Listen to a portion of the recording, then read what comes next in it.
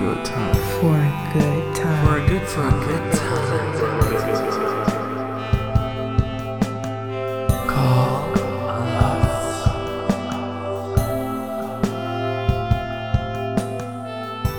Dicks, pussies, tits. Welcome to For a Good Time. I'm Isabel Arf. This is my co-host. Hi, I'm Juan Barquin. And this is your new favorite podcast about pornography and other obscene materials. This is our 0 episode. We just wanted to give you guys an idea of why we're actually doing this, what the kind of format's going to be, what you can look forward to, and also to give you an idea of what is coming in our next episode.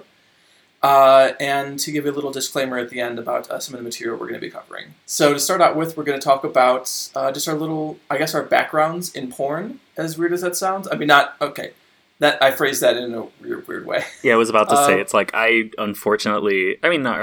necessarily unfortunately, I just haven't worked in sex work or pornography.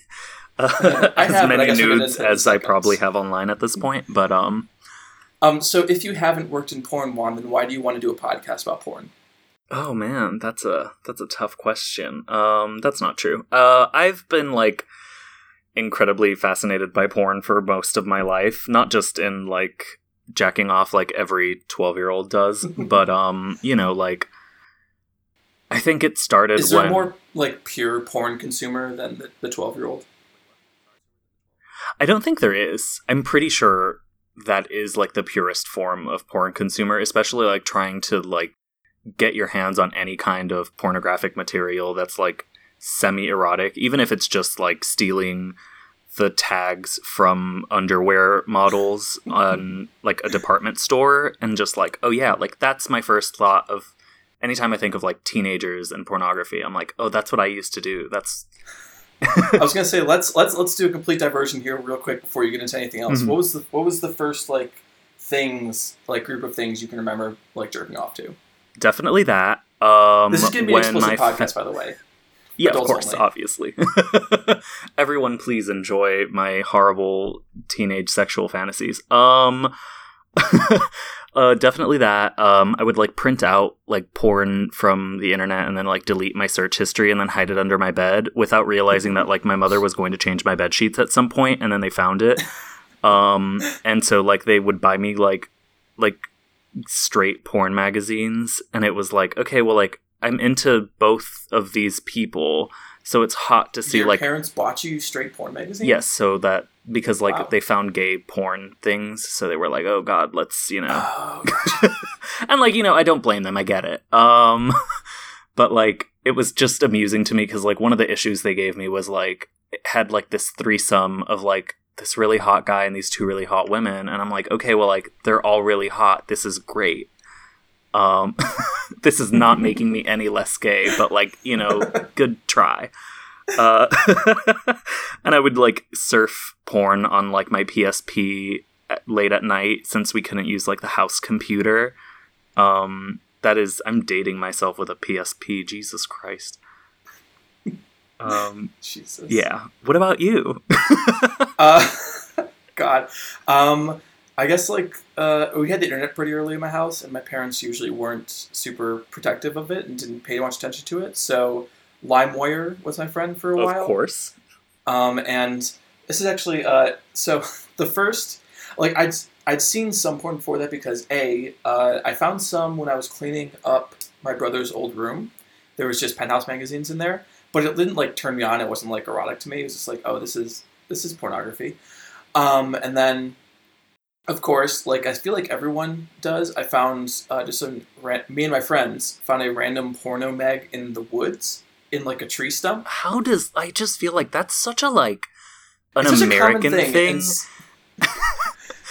It's an American tradition. It's baseball, apple pie. I know, but I feel tree so stumps. out of that because I'm I never found a porn magazine on Miami Beach or something. What the fuck? But so I'd seen porn before, but then I was oh, I have the internet now. I can just look up porn. So I did that for the first time. And I remember I'm pretty sure I told the story online before, but the first month that I was looking at porn, the first thing I stumbled upon was furry porn, and I just thought that's what porn was. I just thought that's like, this is what you do online. This is what pornography is, furry porn. What else am I looking for?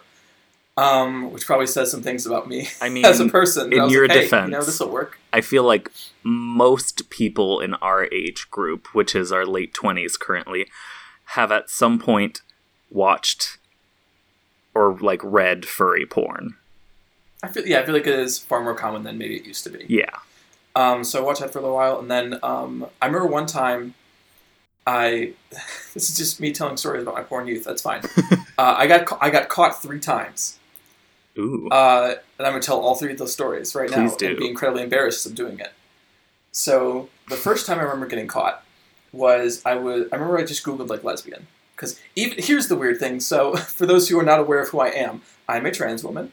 And I'm romantically interested in women, and guys I can fuck with, but I don't fuck with, you know what I mean? I like that description. And, so I was just like Googling lesbian, as you do, and, my parents were coming home, so I went to close all the pop-ups, or all the windows, and then one window wouldn't close. And I was like, oh fuck. So, I told this complete bald-faced lie to my dad. I'm sure he knew it was a bald-faced lie. And I was like, this one window, it just popped up when I was like looking at like normal stuff. I don't remember what I was looking at, what I said I was looking at. But I was like, I can't close it. And he was like, okay. And like, he closed it because it was just like a little thing on the bottom that was super easy to close. And I was just an idiot. So that was the first time. Second time was when I was up late at night on my computer, which my computer didn't have internet, but I would take things from a thumb drive on the computer with internet and put them in my computer that didn't have internet, and use that in my little fun private room. Smart. And it was the middle of the night, so I didn't think my parents were up. And I just never closed my door as a kid. It was not a thing we did in the house, really. Mm-hmm. So I was jerking off in the middle of the night, and I believe it was a fake celebrity photo. I forget what the celebrity was. I love that. But and I just heard my mom like get up, and immediately like I close it. But she saw like what it was, and I was insistent, like, no, it was actually I was doing something else. I was not doing the thing you think I'm doing, even though we both understand that I was definitely doing the thing you think I was doing. And that never got my computer taken away. It was weird. My parents were very blasé about it. It's kind of impressive. Yeah. And then the final time that I was maybe the most embarrassed was. So I had LimeWire, right? And I was downloading things off LimeWire, and then usually just like deleting them the next day because like I didn't want them to be on the computer. Mm-hmm. And one time my dad calls me into the computer room, and it's like, "Hey, I found this in the trash bin," and it was what do you call it? It was trans porn, just like a whole bunch of it. Yup. And BDSM porn, and I was like, I don't know, the lie I told. This is a great lie. I'm really proud of this lie. Oh God. The lie I told was like, oh, LimeWire just downloads things in the background sometimes. No. And I didn't know it was there. I feel like it's like I definitely got caught like throwing away gay porn at some point.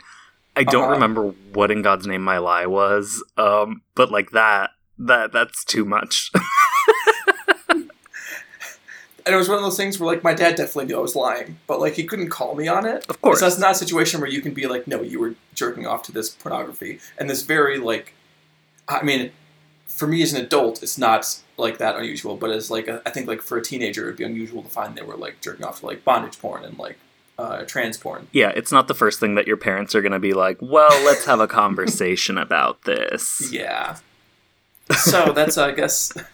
my history with porn. Did you finish saying why we're doing this podcast and why you wanted to do this podcast? I feel like I interrupted you a long time ago. Well, no, I think we just ended up getting into like our childhood porn moments, which I appreciate. I think like my like main interest in like looking at porn through a different lens than just jacking off was in like my early college years. I don't remember how old I was. I met one of my friends whose name is Francisco, and he was like a huge porn fan, and he introduced me to Radley Metzger's movies. And I think the first one he showed me was either Score, which is one of my favorite films of all time, or the opening of Misty Beethoven, which is equally magnificent.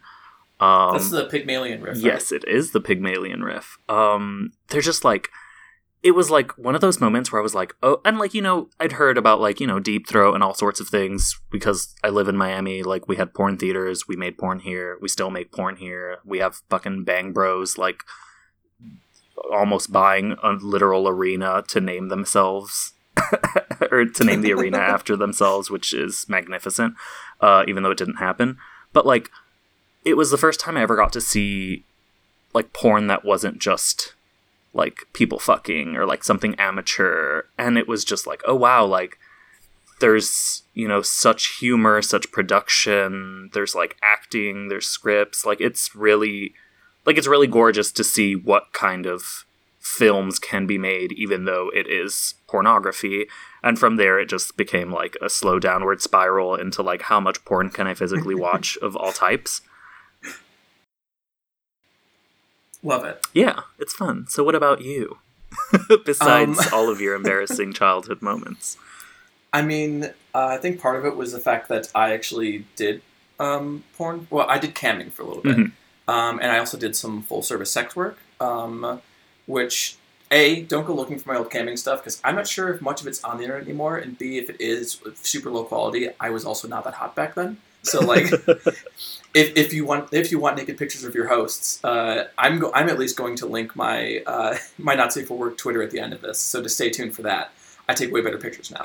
But I won't link mine, but like, if you want to hit on me, like, please feel free to send me DMs, or like find me on like Grindr or Scruff, and I'll just open my private pictures. I don't care. So that was kind of like I was already like in. I hate to say in the industry because I wasn't like super deep into it, but I was already interested in it, and it was something that I did both to make money and also because it was something I enjoyed. Mm-hmm. And then it was a combination of getting really into like Pinku films from Japan. Gotta love them. Which, for those who don't know, are like softcore. Softcore isn't exactly the right term, but they don't feature full penetration. Genre films from Japan. Some of them are horror films, some of them are dramas, some of them are just... They're all exploitation films with some variation or other, but they're fascinating, and we're definitely going to watch a bunch of them on this podcast. Can't wait.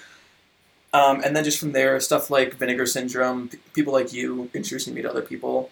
Like, I think you're the first person who told me about Wakefield Pool. Yes. Who is fucking amazing, and I think like really expanded my whole view for that. And I'm just naturally a person who's very interested in sex and very interested in sex work and the artistry that is involved in that. So I think it was just a natural fit for me, and an excuse to talk about porn on a podcast is just what I needed. Exactly. I guess.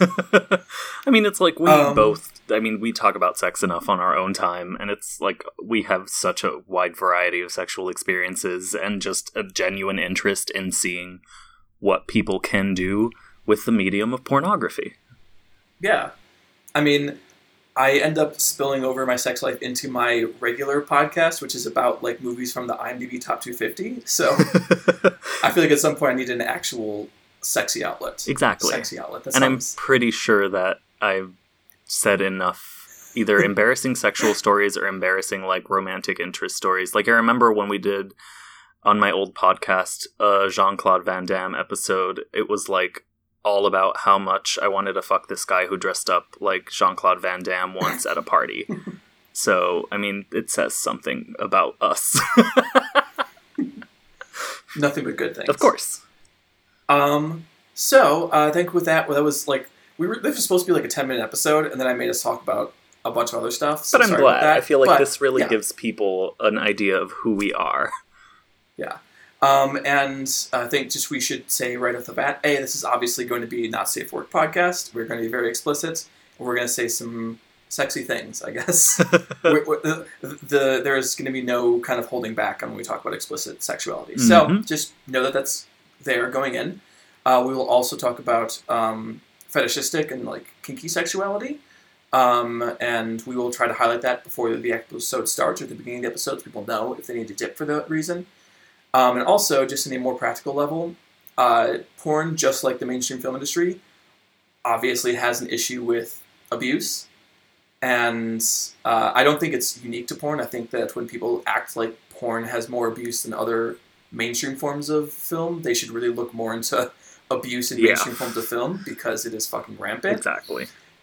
But we will try to highlight when we're aware if someone involved in the production is shitty. And if we don't know, feel free to let us know later.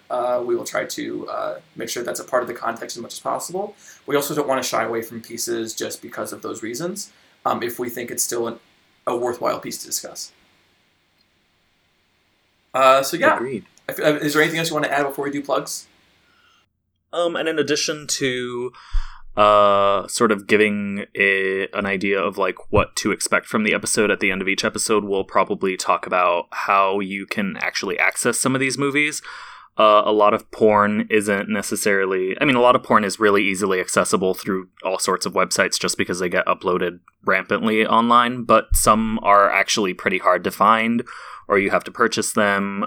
There's a lot of great companies who are restoring pornography. One of them is, as you mentioned, Vinegar Syndrome, who has tons of DVDs and Blu-rays that are so good of a variety of porn films, and or like if they're screening in some kind of capacity, like I know some of them that I will be picking do actually screen in public still.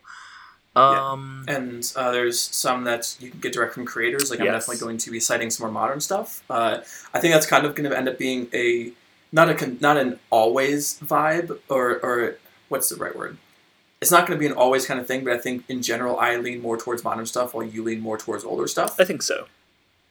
So I definitely already have in my mind some creators that are still working right now that I'm going to highlight, but we will try to get you the best ways to watch these things. If there's no other way, we'll let you know that you can...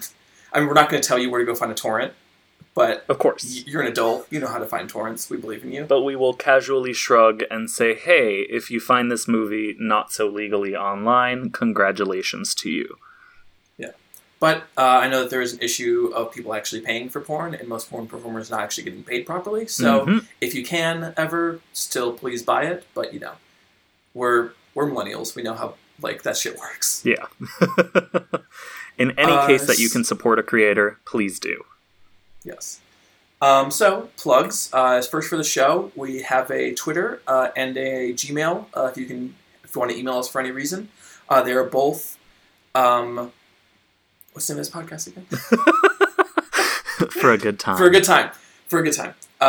They're both For a Good Time Pod, so you can search that on Twitter and find us there, and For a Good Time Pod on Gmail, or at gmail.com. You can email us with any questions you have, any comments, anything like that. Any recs for porn, we'll take those. Mm-hmm. And then my personal stuff, if you want my main Twitter, it's at Space Jam Fan.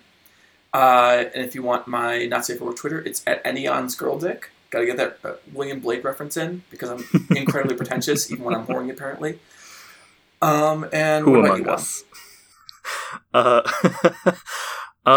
So I run a classic film screening series called Flaming Classics. If you go to flamingclassics.com, you can find a bunch of essays on queer films from different years. You can see all of the films we programmed, some of the drag performances that we featured in it, with my collaborator Trey DeLellis, and you can find me on Twitter at WoAtSwanito, WOAH, because I don't believe that it's WHOA, and I refuse to acknowledge otherwise. So you can find my writing at dimthehouselights.com, which is a wonderful little website that I co-run with Derek Godon, and that Isabel writes for as well. And you can also find my writing at Miami New Times, and Hyperallergic, and a couple of other websites all over the web. Okay. So until next time. Thank you for calling.